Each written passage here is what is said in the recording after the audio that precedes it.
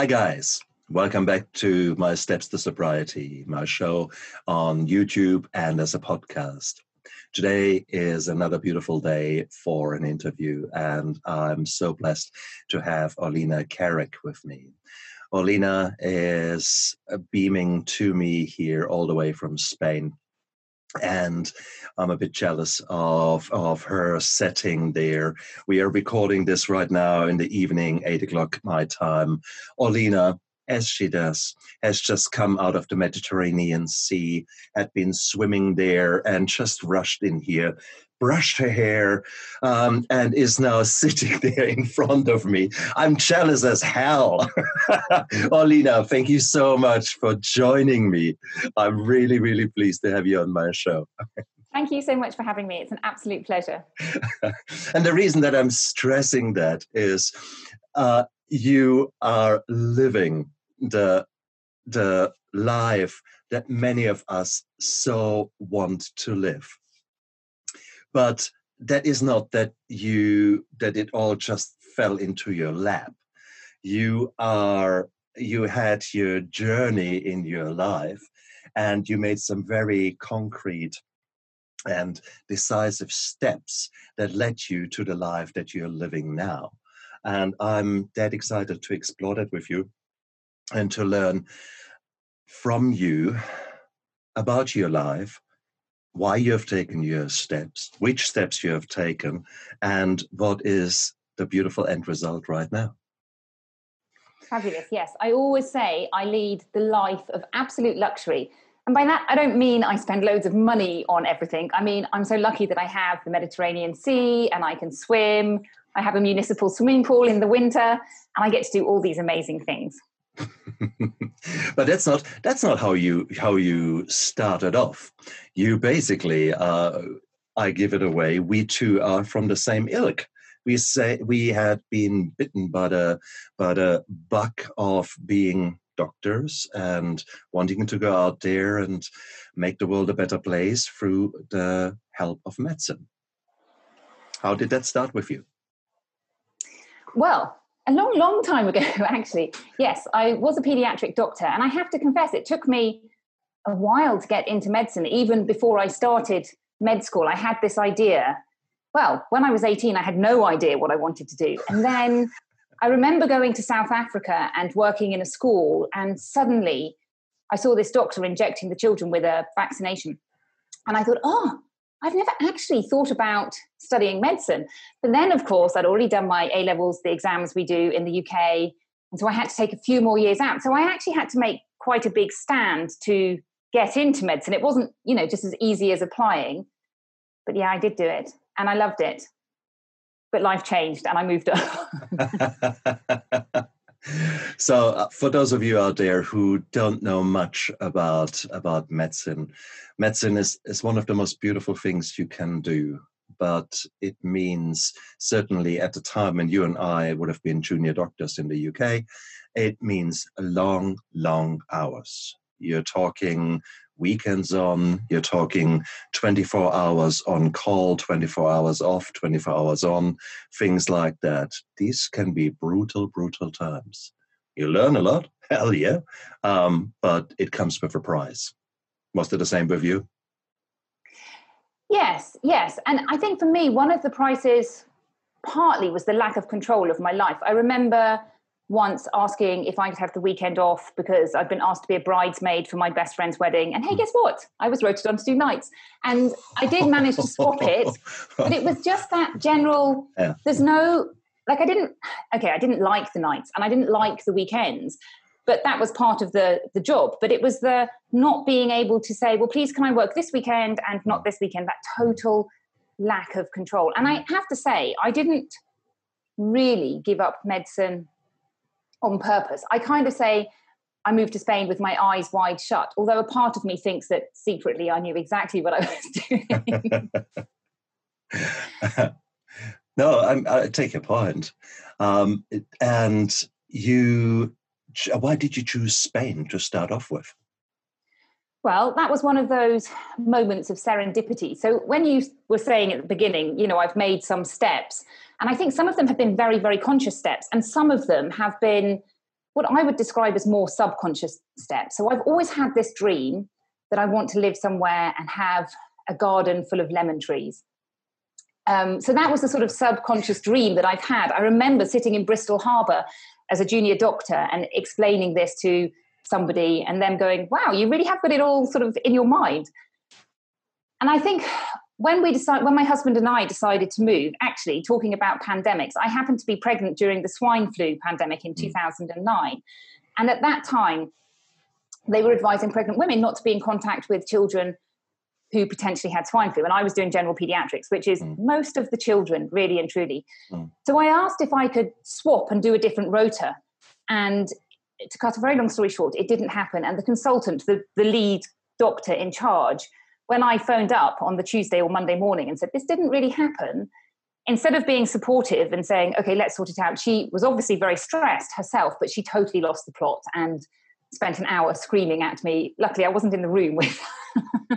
But it was one of those pivotal moments in my life where I'd had this dream of being abroad and working abroad. And I had kind of thought, okay, I'm going to wait until I finished and get to the highest doctor level. But I just thought, what am I waiting for? And I thought, my mother lives in France. It was October. We just turned the heating on in the UK. And I was talking to her on Skype, and she was there in her little T-shirt. She'd just been gardening, and it was obviously really hot there. And I just thought, why am I waiting for the perfect time to do this? There's never going to be a perfect time. You just have to do it now. And so we just did it. We moved to Spain. And Spain, we wanted somewhere European. I wanted the Mediterranean, not too far south because it gets even super hotter there. So one of those sort of moments that is made up in your mind, but also with a big dollop of serendipity, because the little town that we found is absolutely perfect. It's beautiful. It's a proper town. You know, it's very touristy here. So it's a proper town during the year. And we love it here. We just love it here. Beautiful. Now, I have to admit that for the whole back fence of my section here, we have got citrus. Okay, there are mandarins, oranges, lemons, limes, kaffir limes, you name it. I'm like you. So, and I put that into wonderful. It sounds absolutely wonderful. I put that into action here because I actually find that lemon trees and citrus is just such a holiday feeling for us Europeans. So like I'm very jealous because I don't think limes will ever grow here. I haven't actually quite got my lemon grove yet, but I'm still working on it. And limes, I don't think they're really native here. They come from a bit further south, so I'm super jealous. Come on, you've got figs and you've got all the other beautiful things that are there, which we don't get. Come on. That's very true. That's very true. And right now, it's peach season. Oh, the peaches here are amazing. We have melons, we have watermelons. For the first time ever, I've got tomatoes growing in my garden. I remember trying to grow tomatoes in the United Kingdom, and it was so wet and rainy, they would just get blight, which is a sort of fungus before they even do anything. But now basil, I've got the most beautiful basil plant. It's amazing. Oh, beautiful, beautiful, beautiful. So well done. So I mean, you have taken steps to get to this place, and this was a very important place for you. You had that set deep inside your mind.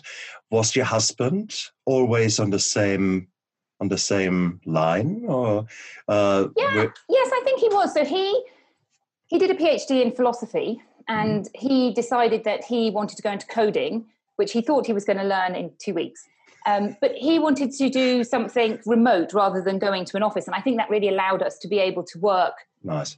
Move to Spain so that he could work remotely. And when we made this sort of cerebral decision of where to go, I was thinking about Australia and New Zealand because I'd worked in Australia for a bit, and I knew it's relatively easy for English doctors to get employment there. But he felt that it was too far from our families, and he likes the European culture. His sister actually is in Australia, so it wasn't that he didn't know Australia. But yeah, he wanted to stay a little bit closer to home. So yes, totally. We have a common dream. I would say it's really important. If you don't have a common dream, it's going to be very difficult to manifest that. And so we work together, but separately. We've got separate businesses, but we come together in this unifying the family and unifying where we're going with our dream, which right now is building our beautiful dream house. And that's exactly where I want to go with this interview, because it is so easy for people when you hit the late 20s, early 30s, 40s, where you get into a race where you're working really hard and you're working to achieve, to go up in your career regardless what you're doing. You're working hard because you might actually be building up your own business. You're working hard, you're working hard, you're working hard. But then again, I certainly remember times then during that time when the kids were young, I was not looking after myself. I was half grieving the loss of fun, so to speak, the innocent student years, now being working full time and long, long, brutal hours. And yeah, I did not go for a run when I maybe should have. I was rather opening the bottle of wine, and then another one, and another one. And very soon, I was more working harder, longer, drinking more, and certainly not looking after myself. And this could be not further away from what you have just focused on and what you consciously decided to create. And therefore, it is listening to you and looking what you're doing now and listening what I did at that time. Crikey, this is polar opposites. And most of my friends will unfortunately be in my boat, not so many in your boat. Yeah, I mean, I think you do make it sound very much easier than it was. So I think, first of all, thinking about the financial issue, it is true. And I think my husband really helped me with that, because he wanted, we definitely took a cut in salary. Like, I've 10 years of essentially lost earnings as a doctor, which is a lot of money. And my husband always had this idea that, I always want to be one step along, one step along, one step along. And he's like, no, we're where we're supposed to be. And it doesn't matter that we're not that further along on the path. We've taken a different path and we will get there. But yeah, that crunch time, when you have young children and you're trying to lay the foundations of your livelihood and their college fund, it's really difficult because you've got everything piled on top. And I think for me, I certainly went through a stage of grieving. For me, it was my career. I didn't mean to give up my career, but I had 4 young children under the age of 4.5. And I used to think, the only thing I do with my day is decide what's for dinner, and none of my kids are going to eat it anyhow. Welcome to my world. Although my kids are now older. Mine are now 17 and 19. How old are yours? My oldest has just turned 12. My second one is 10, and then I have twins of 7. So they're all very close together. Yeah. And I think at that time, there were definitely ups and downs. And I could see my husband getting stressed. I could see myself getting stressed. Those kind of small, mundane things. Getting cross with the children that you need to get them into the bath. Getting cross with the children that you need to get them out of the bath. Here, we have to nag our children to go to the beach. It's like, oh, you have to come to the beach today. And then, of course, they get to the beach and they don't want to, but they don't want to leave. But all of those things took on more importance than they should have been. They became more heavy than they should have been. And I remember a moment where I just went, I have to change something about this. And I actually did a parenting course, but it was a really interesting parenting course, which really looked at parents' emotions.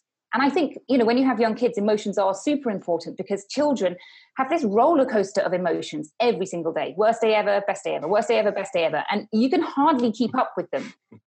And because we have mirror neurons, which I'm sure you know about, but when you have children screaming at you the whole time, it amplifies. And that emotion sort of goes round and round the family in a circle. And I always say you can either go down the plug hole, which is not great, or you can go up the plug hole, which is much better. And I think to go up, it's not actually super difficult. You just have to do it consciously. So for me, it started with actually going swimming. I used to take my children to the swimming pool to learn how to swim. Or rather, my husband did one summer.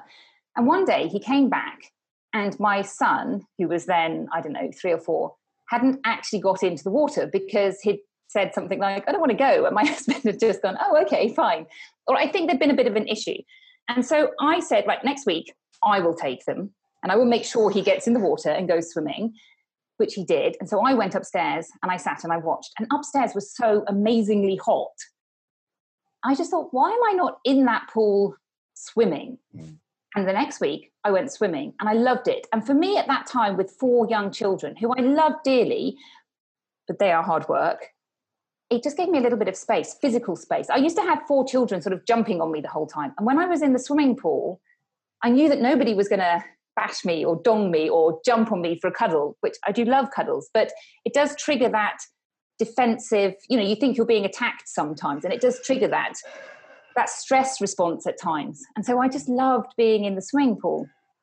And that combined with really taking a look at how I was thinking about things, I think that was the beginning of my journey of just creating my most amazing and luxurious life.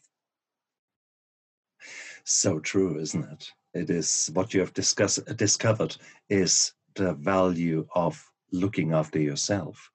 That moment of self-love, of being there in the pool and just working out for yourself, to feel your muscles relaxing under the repetitive strokes.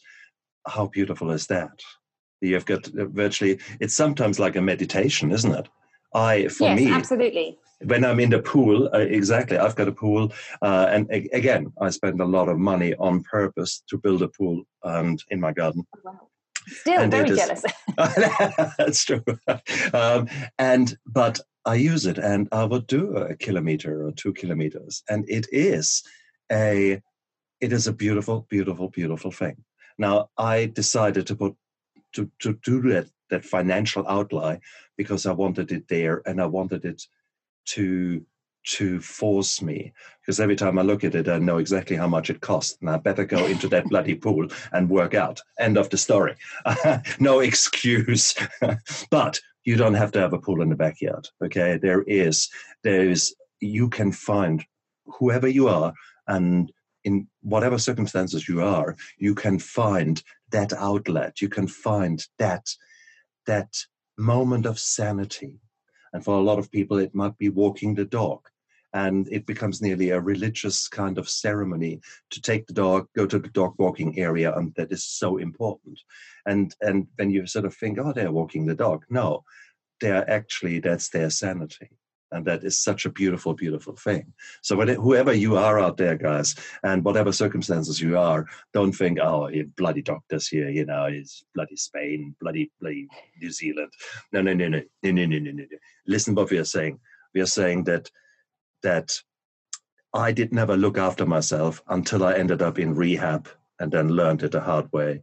And Olina is thinking differently about that, and that's why I was so beautifully happy to get her onto my show.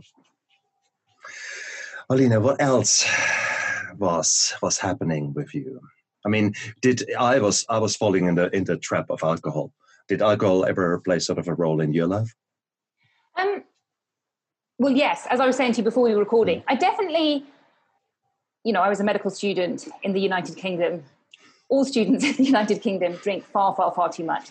And as junior doctors carry on, they drink far too much. When I had children, that reset a bit, partly because I just couldn't cope with the hangover. But also as pregnant women, you have to go for a long period of time without drinking. You're allowed they changed the rules. At the time, you were allowed a little bit. So I enjoy alcohol a little bit. I think as I've got older, I've seen the dangers of alcohol. And, one of the things I find with alcohol is you have a little bit and then suddenly there's this little voice in your head which goes, drink a little bit more, drink a little bit more. Whereas when I've become aware of that, and also partly moving to Spain, I'll tell you why in a minute, but I'm much more able to just have a glass of beer or wine and enjoy it. And actually, it is a really big cultural difference. So, in the UK, we're definitely go out on Friday, Saturday night, drink, what they call binge drinking, drink quite a lot. And I remember going out for dinner on a Friday night with some friends, and we were invited round to their house. So there were 4 of us. And I think we had 1 bottle of wine between us. So that's what, a glass and a little bit each. And I remember thinking, oh, it's Friday night. Like, where's the rest of the wine? But really, culturally here, people will drink just a small amount. Now, I'm not saying that aren't people who drink more. Of course there are. And strangely, people in Spain will drink alcohol very early in the morning. So I'll be walking the children to school, and pass a cafe, and there'll be somebody either with a glass of wine or a glass of beer really early in the morning. And to me, I just think, oh my goodness, that's just so bizarre and strange. But there is definitely a culture of have a small amount of alcohol with your meal, as opposed to have the alcohol as an enjoyment just totally by itself. And I think this is really what you're getting at, is this idea that when everything is very stressful and you're leading this stressful life, it's very easy to reach for that alcohol as a sort of reward, a crutch. This will make it all okay. And one of the things I really see is actually once you start looking after yourself, and particularly looking at it from a parent's point of view. So, when you've got kids and they're screaming and shouting, and you can go in and you can either go in calmly and help them and try and calm things down, because it's normal for them to scream and shout, or you can go in and scream and shout at them, and then that just amplifies everything and it makes everything worse. However, to do the first, you actually need to have a lot of energy, because when you're tired and stressed and all of those things, you're just going to end up the second way. So talking about alcohol, the other day I went out with my friends, and my old student self would be ashamed of this, but I had 2 beers, and those were 2 half glasses of beer, which is probably about a pint in UK terms. And the next day, I just felt so grumpy and so tired, and like I could see myself not being the mother I normally was to my children, and just thinking, this is ridiculous. You really just have to. I have a rule as well that I don't drink alcohol after 8 o'clock in the evening, because it affects your sleep, and it was a bit later. So, but I think the point I'm trying to make is, once you start taking care of yourself, actually all those stresses, not your work stresses necessarily, but a lot of those stresses will disappear, and you will find that they aren't stresses in the same way, because you have the energy to deal with what actually needs to be dealt with, rather than just trying to brush it away and trying to go into survival mode. So it's true. Like this double whammy.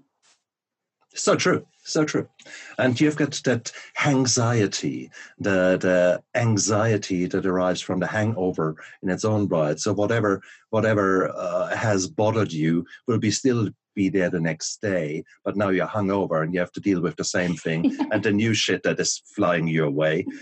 Yes, but the reason that I'm bringing that up is it was relatively common that people in when I say my age, so 20 years ago, when the kids came along, we would be drinking in the evening 5, 6, etc.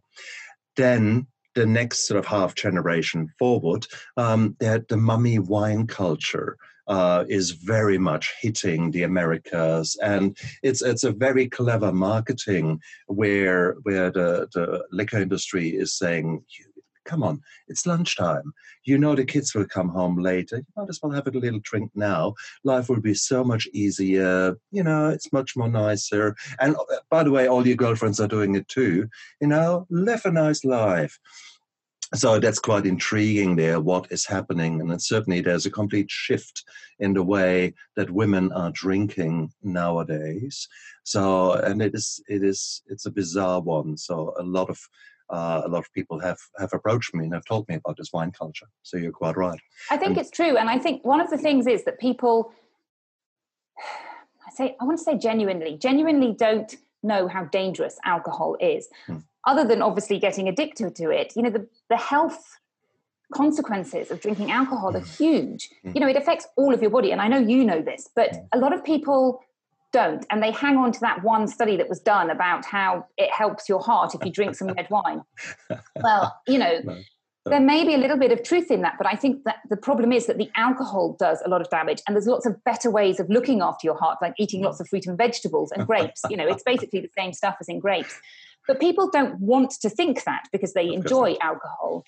So they want to just ignore that. But it's a really slippery slope. And I think it is something that as a society, we need to change the messaging that we have about alcohol in the same way that in the 50s, we changed the messaging about smoking. You know, I remember when I was studying in Bristol, and Bristol is founded on tobacco. So you would see people there who had lung problems because they had been paid in cigarettes. And, you know, you would talk to doctors who would say, well, we used to give out cigarettes for anxiety for women. Well, clearly people don't do that now because we know the dangers of smoking, and it's, you know, obvious. And I think really that message needs to come out with alcohol as well. Oh, hell yes. Hell yes. For those of you who want to know more, I've written a book, My Steps to Sobriety. And the first part of the book, the first 20% or so, go into detail what alcohol actually does to the body and to society, etc. So if you wanted to know more about the effects of alcohol on the heart and all the good excuses that you can see in Women's Weekly, but I read that beer is good for you because it has vitamins and it is a whole list of nice things. And then red wine and white wine is good for you and a whole list of things. Well, I debunked them. Sorry, guys. So if you wanted to keep your blinkers on, then please don't buy my book, because you might actually learn that it's not so good. So yes, you're so right.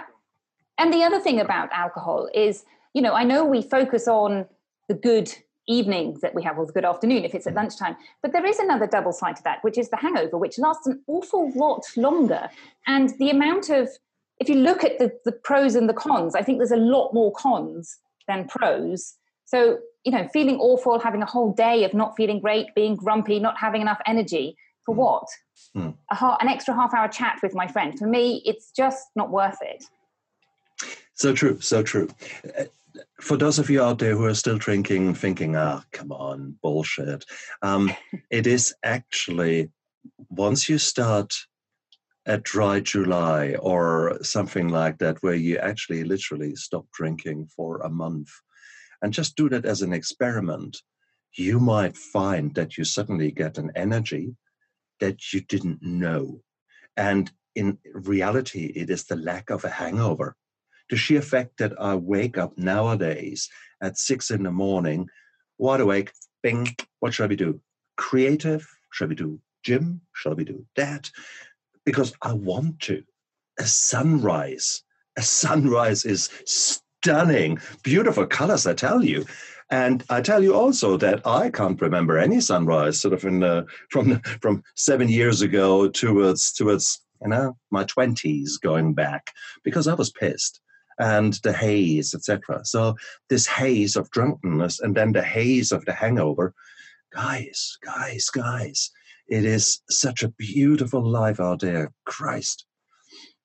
So please. So just consider it. If you're still drinking, maybe it's July. You still got, what is it, the 20th? So come on, 10 days, try July. You could give it a shot. So that's really good advice, actually. And I've done dry months. Yeah. And I think one of the bonuses of a dry month as well is that it takes a lot of decision making away. So if you get to Friday evening and you're like, oh, should I have a drink? Shall I not have a drink? Shall I have a drink? How many drinks shall I have? You're using an awful lot of your brain. Whereas if you just make this decision, I'm going to go for an entire week or 2 weeks or a month, you don't notice. Exactly. And you just get on with it and you enjoy it. And it's fabulous. And yes, as you say, totally, you just have so much more energy. That's right. And think also through, I mean, a bottle of wine here in New Zealand, you can get some cheap Blanc for $10, but let's say $15 is sort of the price. And come on, whoever drinks one bottle. So make that 2 bottles. So that's $30 in a day. Well, for a month, 30 times 30, that's $900. It's nearly $1,000. Wow. Yeah, exactly. Wow. So your alcohol is much more expensive than yeah, that's true. But then you can take that money and do something exciting. So for my son's birthday a few weeks ago, we hired a little boat. And that might sound like a very extravagant thing to do. It actually wasn't. It cost us, I think, 130 euros. Oh, nice. Well, if you go out for a meal in a restaurant, it's going to cost you that much. That's like, for us, a cheap meal for 6 of us, because there's 6 of us, or an expensive meal for 2 of us. Yeah. People don't think so often about doing those more unusual things, going on a hot air balloon or kayaking, taking a sup board out. And if you can say, okay, well, I'm going to save on not drinking the alcohol and I'm going to treat myself to this really amazing experience, then you have a beautiful memory as well. Exactly. And you can actually remember it. You're not just hung over, sitting there trying not to vomit in front of the children in the boat. So true. So, but whilst we have discussed about the benefits of actually not having a hangover and etc., it is one thing to try to sort of nebulously, abstractly say, "Oh, I want to live a better life," but what steps can you actually recommend someone? So we are now talking about mom and dad who actually stumbled across this podcast or this YouTube channel. They have just put the kids to bed, 9 o'clock in the evening. They are completely knackered and they have just sort of swiped, what's that? Click on a podcast. And they think, yes, oh, it sounds nice, great, as if I go to Spain or if I go to New Zealand. Well, you don't have to go to Spain or New Zealand. I promise you. I've got clients who are in London and, other places. I think the very, very first step that you need to do is give yourself permission and just say, okay, I am worth investing some time and energy. Yes. And I think I love this quote. The best thing that you can give your parents is your kids is your own happiness. And I think it's so true. We want to teach our kids to be healthy and to be happy and to grow up and have everything. And how do we do that? Well, one of the best ways is to demonstrate it. And if you demonstrate healthy living and healthy eating and being happy, your kids are going to grow up like that. So if you can't do it for yourself, do it for your kids. So once you've made that step one, I look at healthy living and wellness with 4 pillars. So nutrition, exercise, sleep, and mindfulness, wellness, emotional wellness, how we think about things, which is really important. And I think you can look at those 4 pillars. And what you don't want to do is make a billion changes, particularly by yourself, and then go, okay, I'm going to do this amazing thing. And then by next week, you've given up on everything. So you can do that if you have some help, from a coach or someone like that who's going to help you make them in stepwise ways and keep you on track. But if you want to go the route of doing it by yourself, then make one small change. And you may think, okay, this one small change isn't worth anything, but it is. It's worth a lot. If you think about a boat that is leaving, I don't know, should we say Leeds, Liverpool, and going to New York, and it wants to go to New York, but it's actually heading down south. And you think, okay, it makes a very small turn. And it's going to really change the course of where it ends up, because you're going to carry on doing it and doing it and doing it. And I always say healthy living is a marathon and not a sprint. So you don't have to think about today, tomorrow, next week. It's about in 2 years' time, 3 years' time, 5 years' time, 10 years' time, where do I want to be? And how do I want my life to be? And I think it's a really fun exercise to think about, well, what do you really enjoy in your life? So we were talking about swimming and exercise.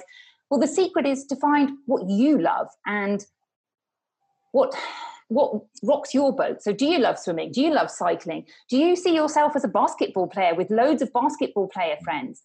And these things don't happen instantly. I remember a few years ago when I first started swimming in the sea, and I would join the tourist groups because I didn't really want to go by myself. And that summer, I sort of had this wish that I wanted to find some swimming friends who I could go swimming in the sea with, and thinking, how on earth am I going to find these swimming friends? Like, they don't just materialize out of thin air.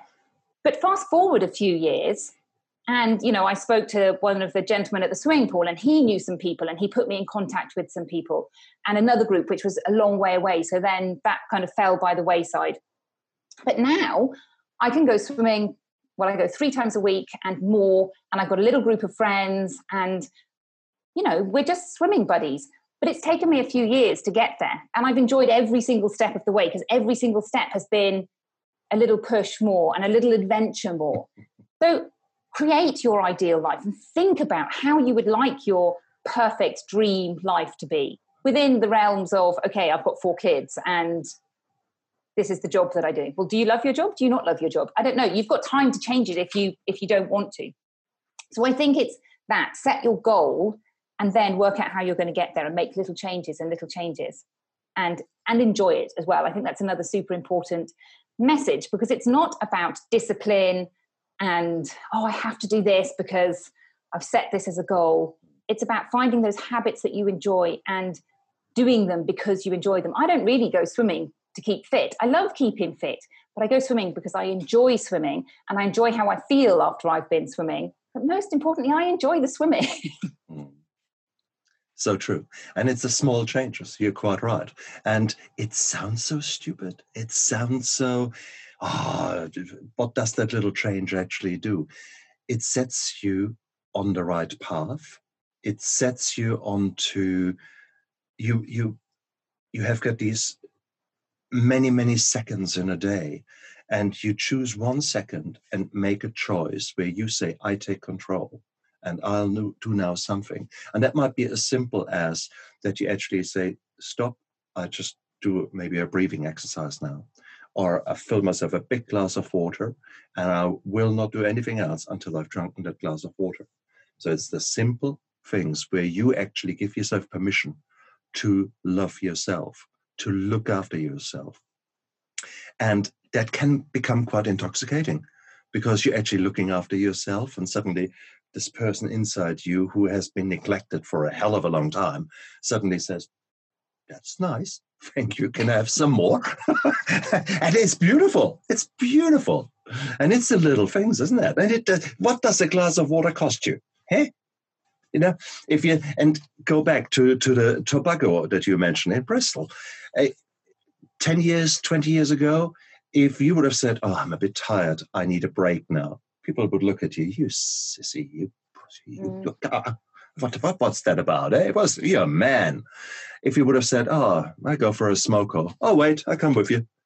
Okay, yeah. So so it was socially accepted to have an addiction and smoking, and everyone would essentially get the benefit of the break because of the cigarette. If you now take the cigarette away and you can create a similar kind of thing that you say, look, guys, we've worked flat out for an hour. Let's have a break. Let's have a cup of tea, or let's have a drink of sorts. Bingo. You have achieved exactly the same thing, but in a healthier way, may I say.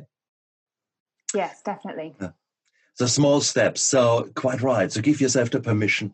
And then if you go back to the family with the 3-4-year-old and 9 o'clock now in the evening, and they are watching that and think, for Christ's sake, what else could they sort of think about?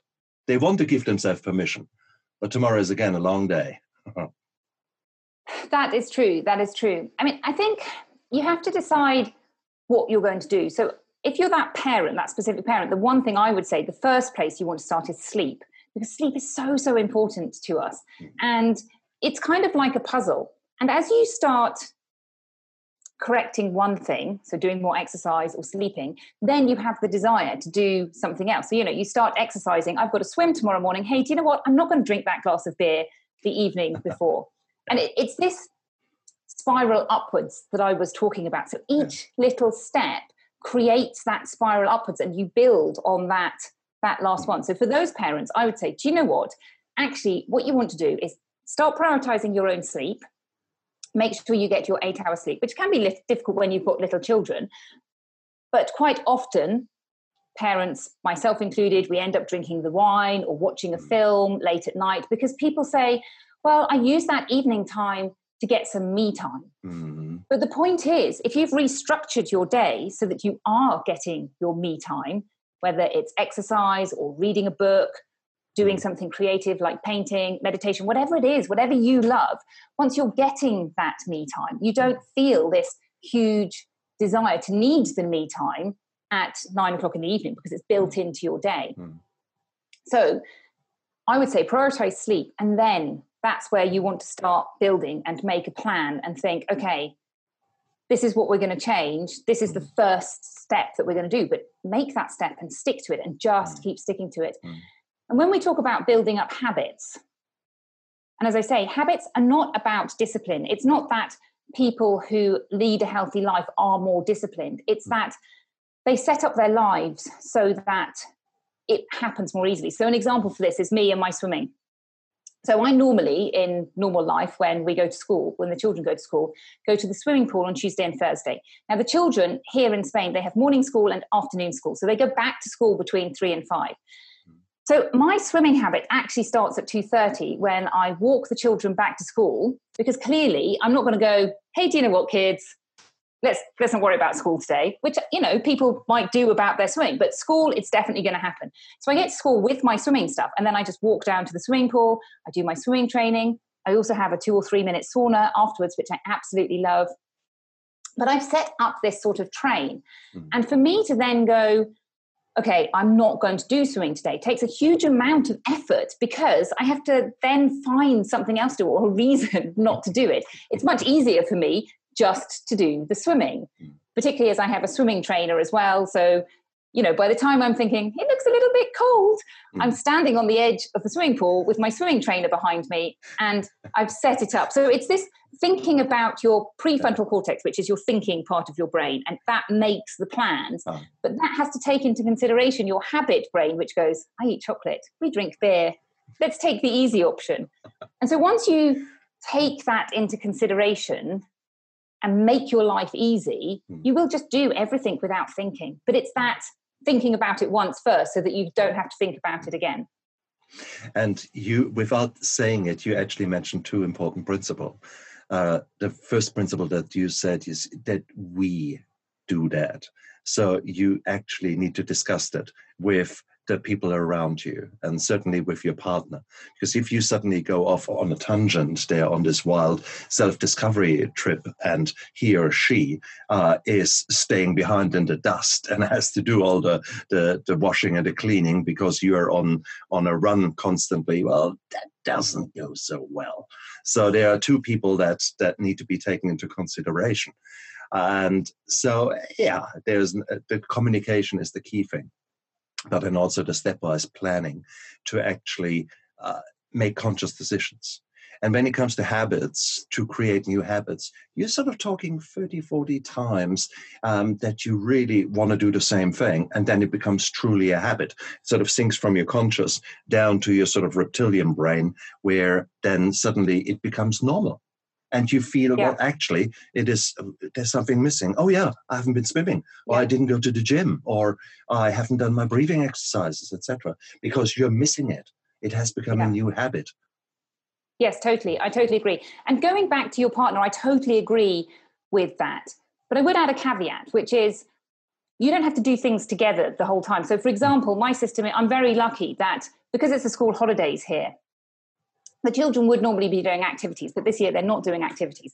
But they kind of stumble out of bed. So by the time I've been to the beach, I start swimming at 7, and I'm back by either 8:30 or 9. My children are just getting out of bed. So I've kind of been and done it. And my husband very kindly, he's around in case there's any issues. But for example, on Monday and Friday, he has more hard work. So I make sure I'm back a little bit earlier. But yes, it's just that communication.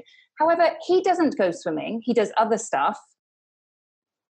But that's fine. But there is also if you want to do something, for example, I have this great idea that I would like my children to do the Camino de Santiago, which is a long route that goes from one side of Spain to the other side of Spain. We wouldn't do all of it. But I have this vision that I want all of us to do it on bikes. Perhaps not this year, because this year is a little bit complicated. But that means that we need to do some bike rides to get into the practice. But if I go off cycling, now I only do a 10, 15-minute bike ride because the beach isn't far. But the more I do it, the more the children want to join in. And then I will do some with the children. And so as you demonstrate it, people will want to join in with you. So my youngest son, the middle son, he's 10. A few weeks ago, he came, we cycled to the beach. Bless him, he did over 1 kilometre swimming. We saw a stingray. It was amazing, but he was absolutely exhausted by the end of it. And then we cycled back. But it's a prime example of demonstrating healthy living, and children want to be like their parents. They want to join in and do exactly what their parents want to do. So if that's sitting on the couch eating crisps and pizza, that's what they want to do. But if it's getting up early and going for a bicycle ride and a swim, that's what they want to do. Very true. And this is what you need to do. And I I neglected that completely. So, I mean, my kids are now 19 and 17. So, and I'm now clean and sober 7 years. So, really, during their formative years, I was demonstrating how to get drunk and then to be a grumpy bear with a headache the next day. So, no, they had to find their own, what should I say, their own things to do. The amount of promises I have broken to my children is no longer funny.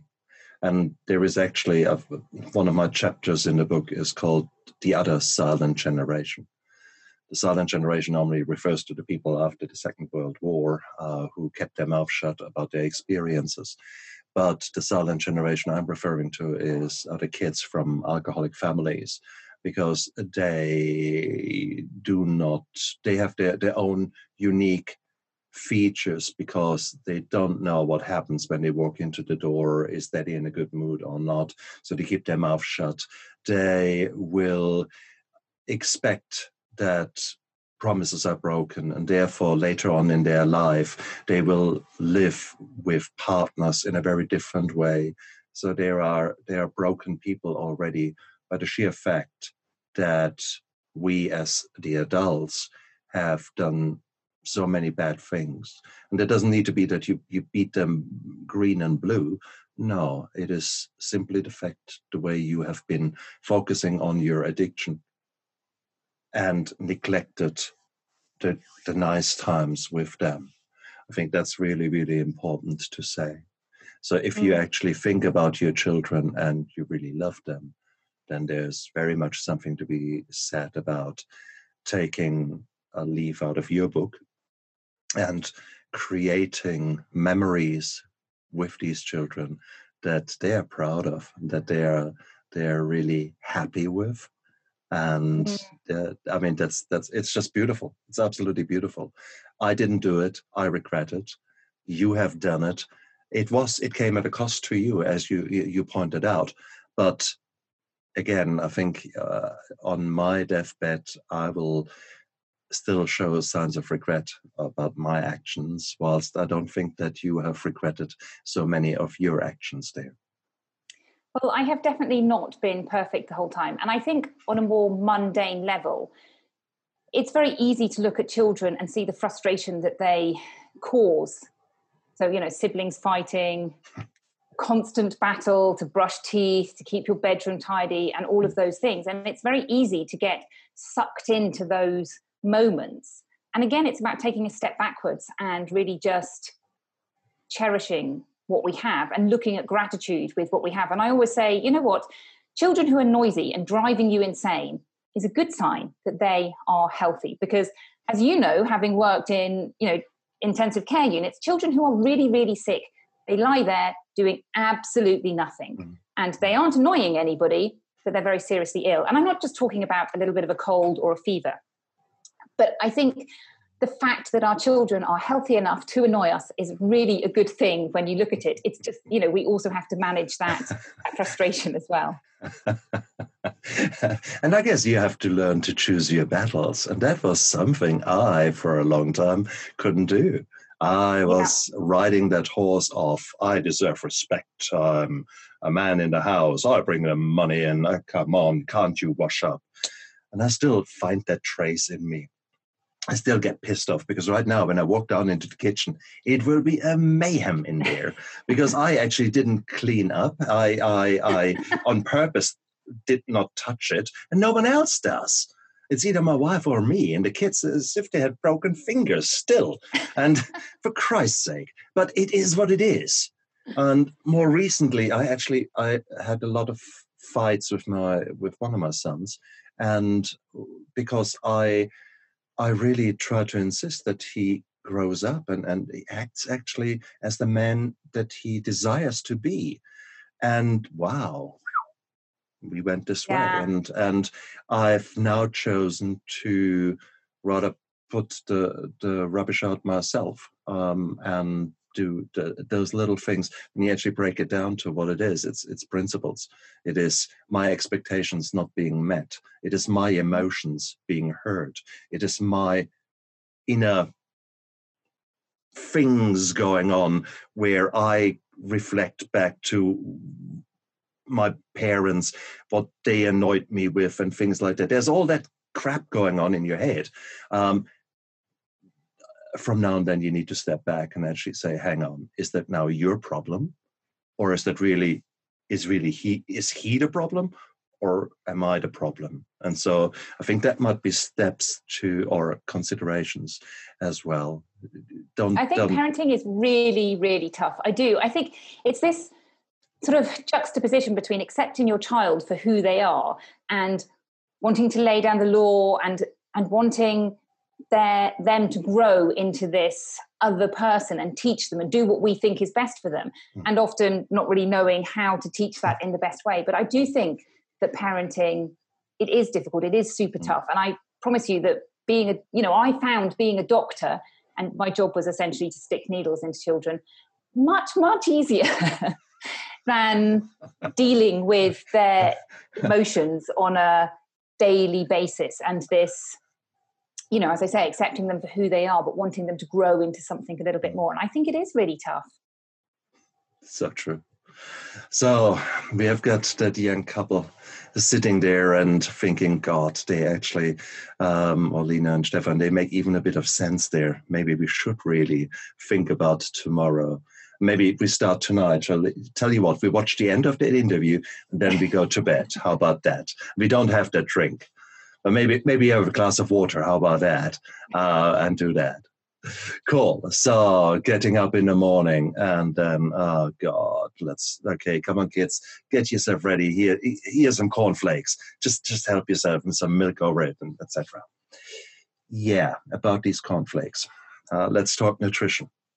Why do you think nutrition is such an important bit? And again, it sounds corny, isn't it? We're talking about such mundane things. But. So I have a question for you. Did you pick cornflakes because you know that I have this pet hate, which is breakfast cereal? I had no idea about that, but I know what cornflakes are, and I know what if you. I don't know how this social engineering happened, that there is a whole generation that thinks cornflakes is the best thing ever. And you think, well, it is interesting. I read The Diet Myth by Tim Spector, who is a professor in England. And he says, it's a really interesting book, actually. And he says that the reason we eat breakfast cereal is essentially because the breakfast cereal companies have convinced us that that's a good thing to do. And I think that there's a kernel of truth in there. I think there is no real reason for us to eat breakfast cereals other than that they are convenient and they come in a box and there's a big industry surrounding them. So going back to your question, nutrition, it's one of the main keys. And some of the work I've done has been in helping people lose weight. And, as you know, there's a big epidemic of people being overweight across the developed and developing world. And that really comes from the way people eat. And again, the way people eat is all about habits. So, I find it really interesting. I grew up in a family where we were now, I think, relatively healthy eaters, but it was very carbohydrate rich, breakfast cereal for breakfast, bread for lunch, probably pasta or something for dinner, a lot of those white carbohydrates. And I think it was just culture. And I think if we take a step back, actually, it's interesting what happened in the sugar industry. And before that, people used to eat a reasonable amount of fat. And we were convinced that a low-fat diet was good for us for various, what seemed to me, not very good reasons now that we look back. But that's all history. So where are we now? And I think, again, nutrition is one of these habit things. It's actually really easy to get into the habit of eating healthy, delicious food, but it's all about habit and making it easy. And once you do that, you just, again, feel so much better. You're putting healthy, nutritious things in your body. It's one of those steps up that spiral. It's going to give you more energy to go for your run, to feel good, to feel fit and fabulous. And essentially the way we do this is with fruit and vegetables and less processed foods. In a nutshell, that's what I can tell you about nutrition. Now, I can go on and on about nutrition if you want me to, but it hasn't changed very much. I know there's loads and loads of controversies, and we want to discuss this small bit here and that small bit there, but really and truly, that's it. Eat more fruit and vegetables, fresh fruit, and I would include in that, legumes, chickpeas, those kind of things. Super good for you. A little bit of protein. We don't need heaps and heaps of protein. We do need some protein. Lots of people really love protein. Good fats, extra virgin olive oil, coming from Spain, the world's biggest producer of olive oil. But the studies do show that it is good and part of a healthy diet. Yeah. Nuts and seeds. I love nuts and seeds. But it's just so easy once you're in the habit of having these healthy things in the same way that you're in the habit of reaching for the packets. And once you've changed the way you eat, you actually don't crave those things. So the way I teach healthy eating is I do a 2-week reboot. So I think it is one of the areas where you really do need to make substantial changes. Now, you can do it little bit by little bit if you want to, but I think it's much easier to go, okay, for 2 weeks, I can eat healthily and I can change the way my family and I eat. And then after that, you can sort of, go back a little bit. It's not about never eating cake, never eating ice cream. It's about eating them in moderation and enjoying them. And again, making that journey fun. I love making recipes where I sort of cut out the sugar of everything and think, how can I make something tasty without sugar? I take recipes. My son the other day, they like to cook, which is a fabulous way of teaching children healthy eating. Obviously, they like to eat cakes. And he made some biscuits, and he actually cut out the amount of sugar from, I think it was 300 grams to 200. So he divided it by 2/3. But when we ate these cookies, and they were sort of like cookies with ice cream, and I made a delicious chocolate hazelnut spread with no added sugar. We had this dessert, and we all felt a little bit sick afterwards. And I calculated that there must have been about 5 teaspoons of sugar in this dessert, which is probably the amount that we eat in a whole week.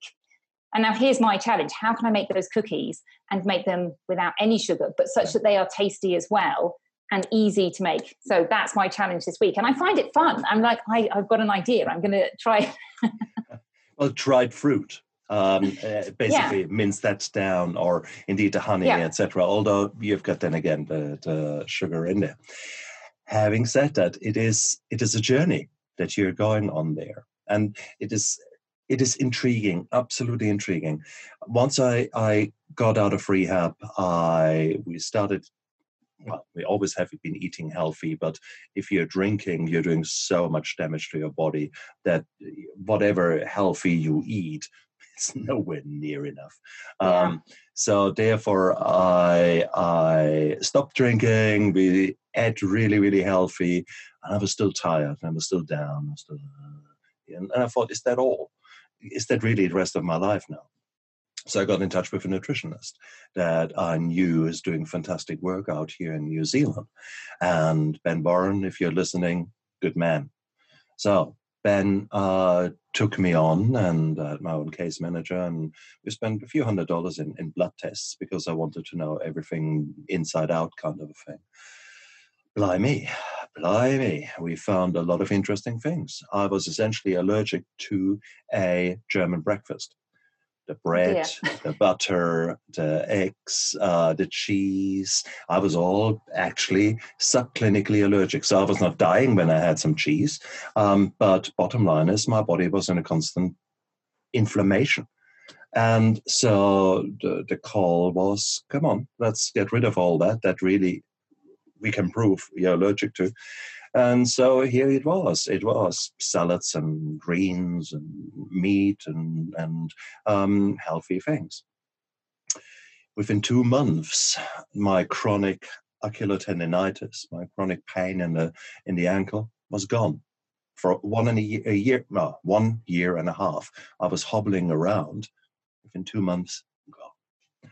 Shoulder injury, gone. Hay fever, virtually gone. Wow. Okay.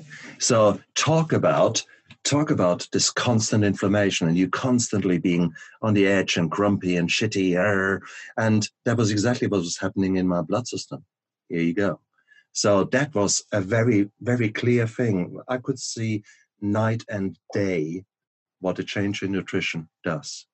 So whilst I knew a little bit about it before that, thereafter, suddenly, wow, you see how important nutrition can be. So therefore, Yes. guys, please listen to Olina. That is so, so, so true.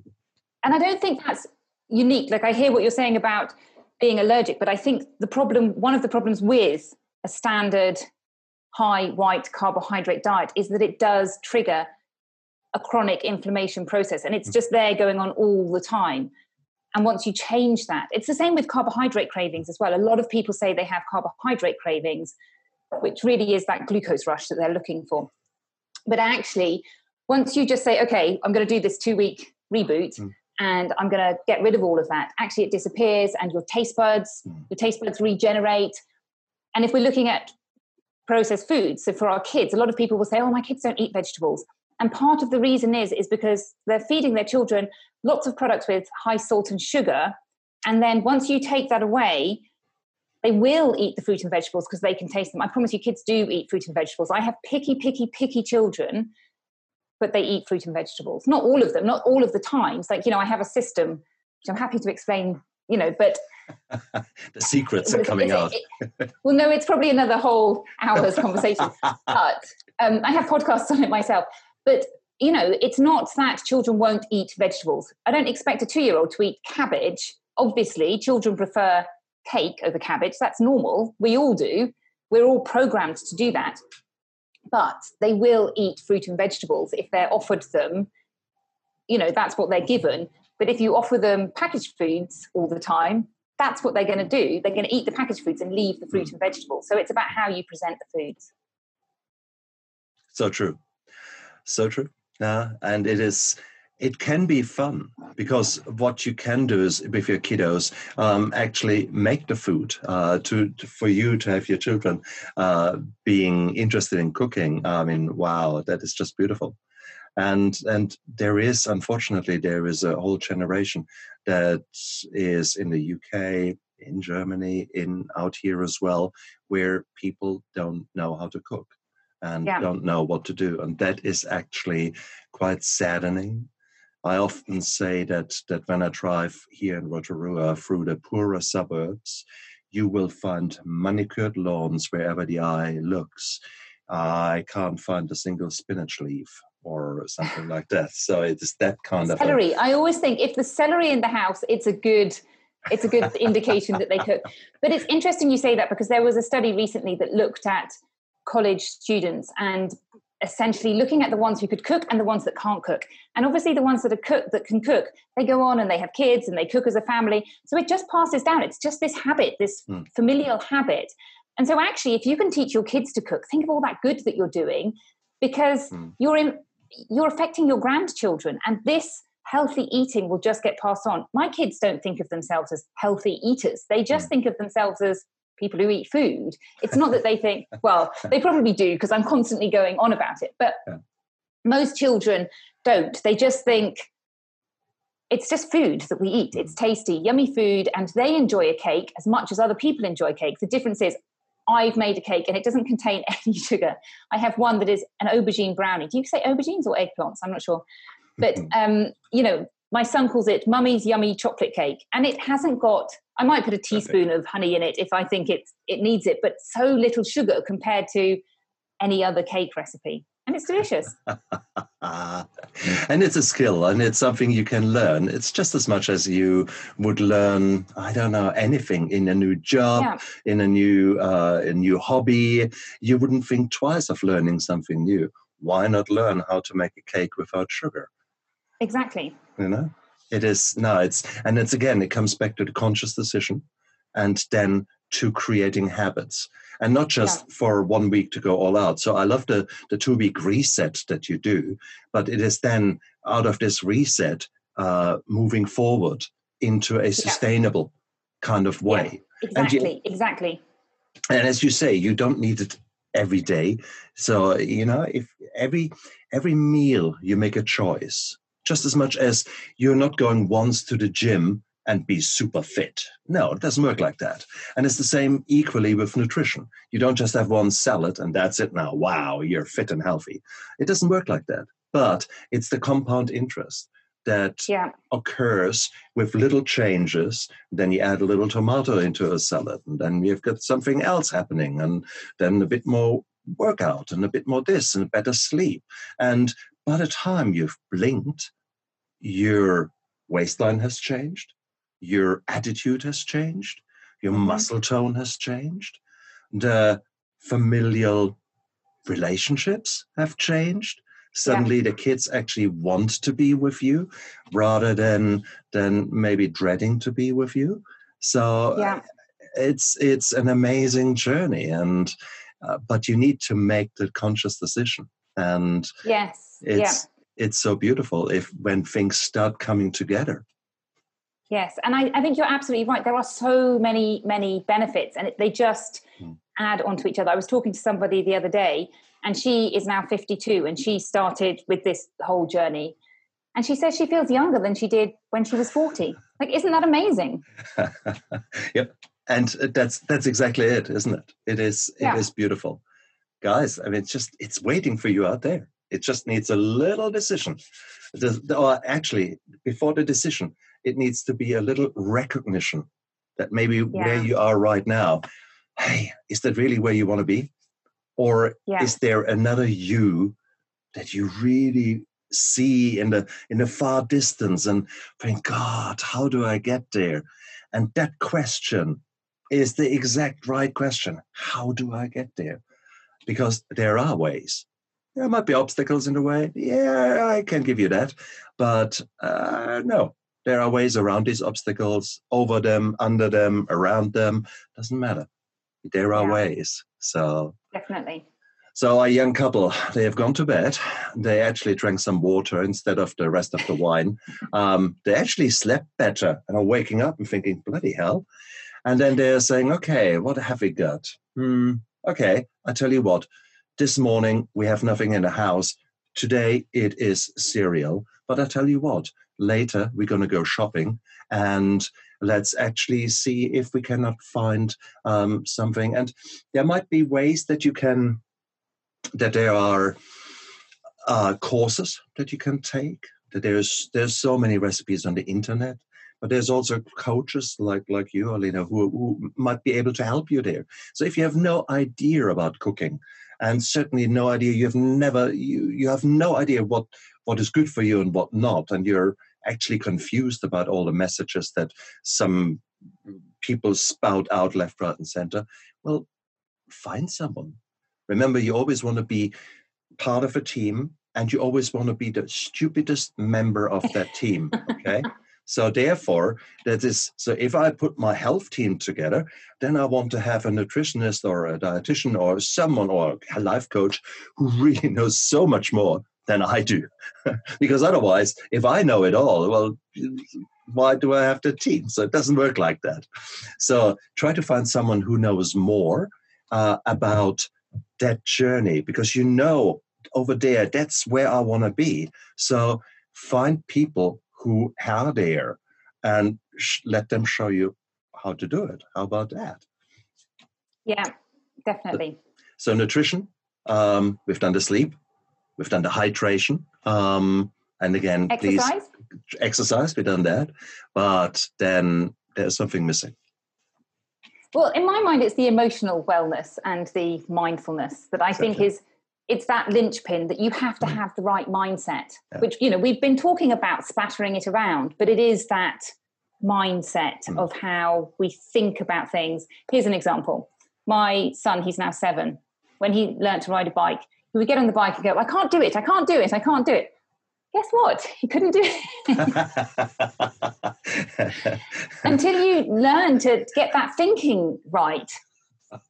And what comes first, the being able to do it, or the I say I can do it? And I think actually the saying I can do it, because he could do it, but he kept saying he couldn't do it, and then he would stop. And I would be saying, you've done all of it, your feet are going round, you've done the pushing off bit, what else is there? You just have to keep going. Be like, no, I can't do it, mummy, I can't do it. And that's the mindset piece. Excellent example. That's exactly it. It is, if you say I can't do it, or if you say I can do it, you're right.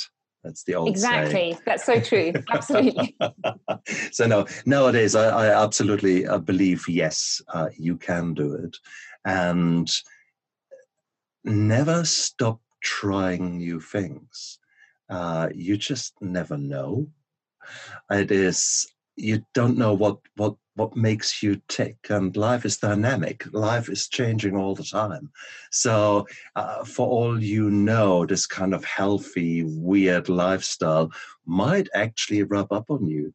You might actually like it, and you might actually one day say, wow, hey, you know what? We have just walked I don't know, 6Ks around the lake, and have us a bloody good time. And there's a big smile on your face and probably a few beads of sweat. Brilliant, brilliant. Okay, and that's a very different life, from the hungover. Okay, let's drive to the lake and then just sit in the car. I can see the lake from here. Been there, Yes. done that. It's such a different life, man. No, brilliant. So yes, guys, I guess the message that we want to send you out there, it's all doable, but you need to give yourself permission, and then you need to take small steps, but consistent steps, and just keep taking these little steps. And by the time you've blinked, you've done a lot of steps that start building up, and your new life is materializing without you knowing. And suddenly you blink and you're actually over there where you thought you would never be. And then you know what's cool? When you're there, there's another path that you didn't see yet. And that's cool. So then there is something new happening. So don't forget to smell the roses whilst you're on that path, because this is your path. This is your life. So if I made the mistake of always thinking, once that happens, then I will be happy. Yeah, that was probably the worst thing I could do. I didn't love myself, and I was always waiting for something. And nowadays, no. Right now, I'm having a ball of a time talking to you here. I live in this moment. I enjoy this moment. I enjoy the passion that's coming out of me. This is my moment, and I've chosen it. And so I gave myself permission to have this good time. And that's what I want you guys out there to do. Look around.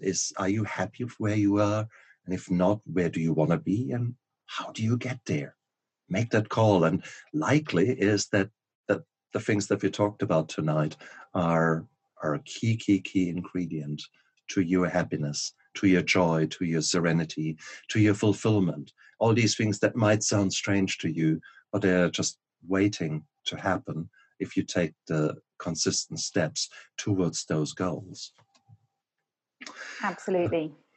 And I think as well, happiness is something that comes from within. I don't think it's something, a lot of people think happiness is something that happens to me. And I think part of this journey is really understanding that we are in control of our own emotions. And happiness is one of those emotions that we can generate. You know, I'm not saying there aren't times when external things happen that do affect us. That's part of the journey too. But really and truly, that contentment, that joie de vivre comes from inside rather than something that may or may not happen to us. I agree, but I wouldn't have known about that 7 years ago.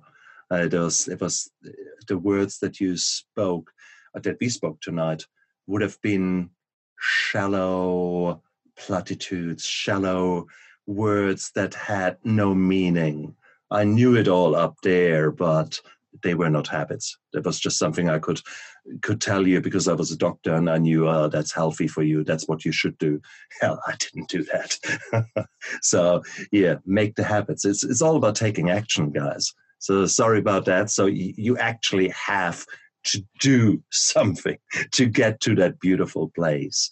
But the good news is it's very simple things that you need to do to make tremendous change in your life.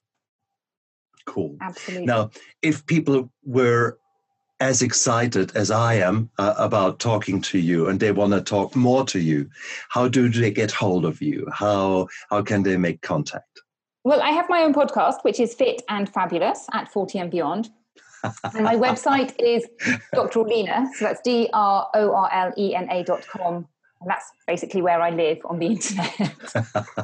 Perfect. DrOrlena.com. And we're going to put the information about Orlena down there into the description of the YouTube episode and of the podcast. Thank you so much.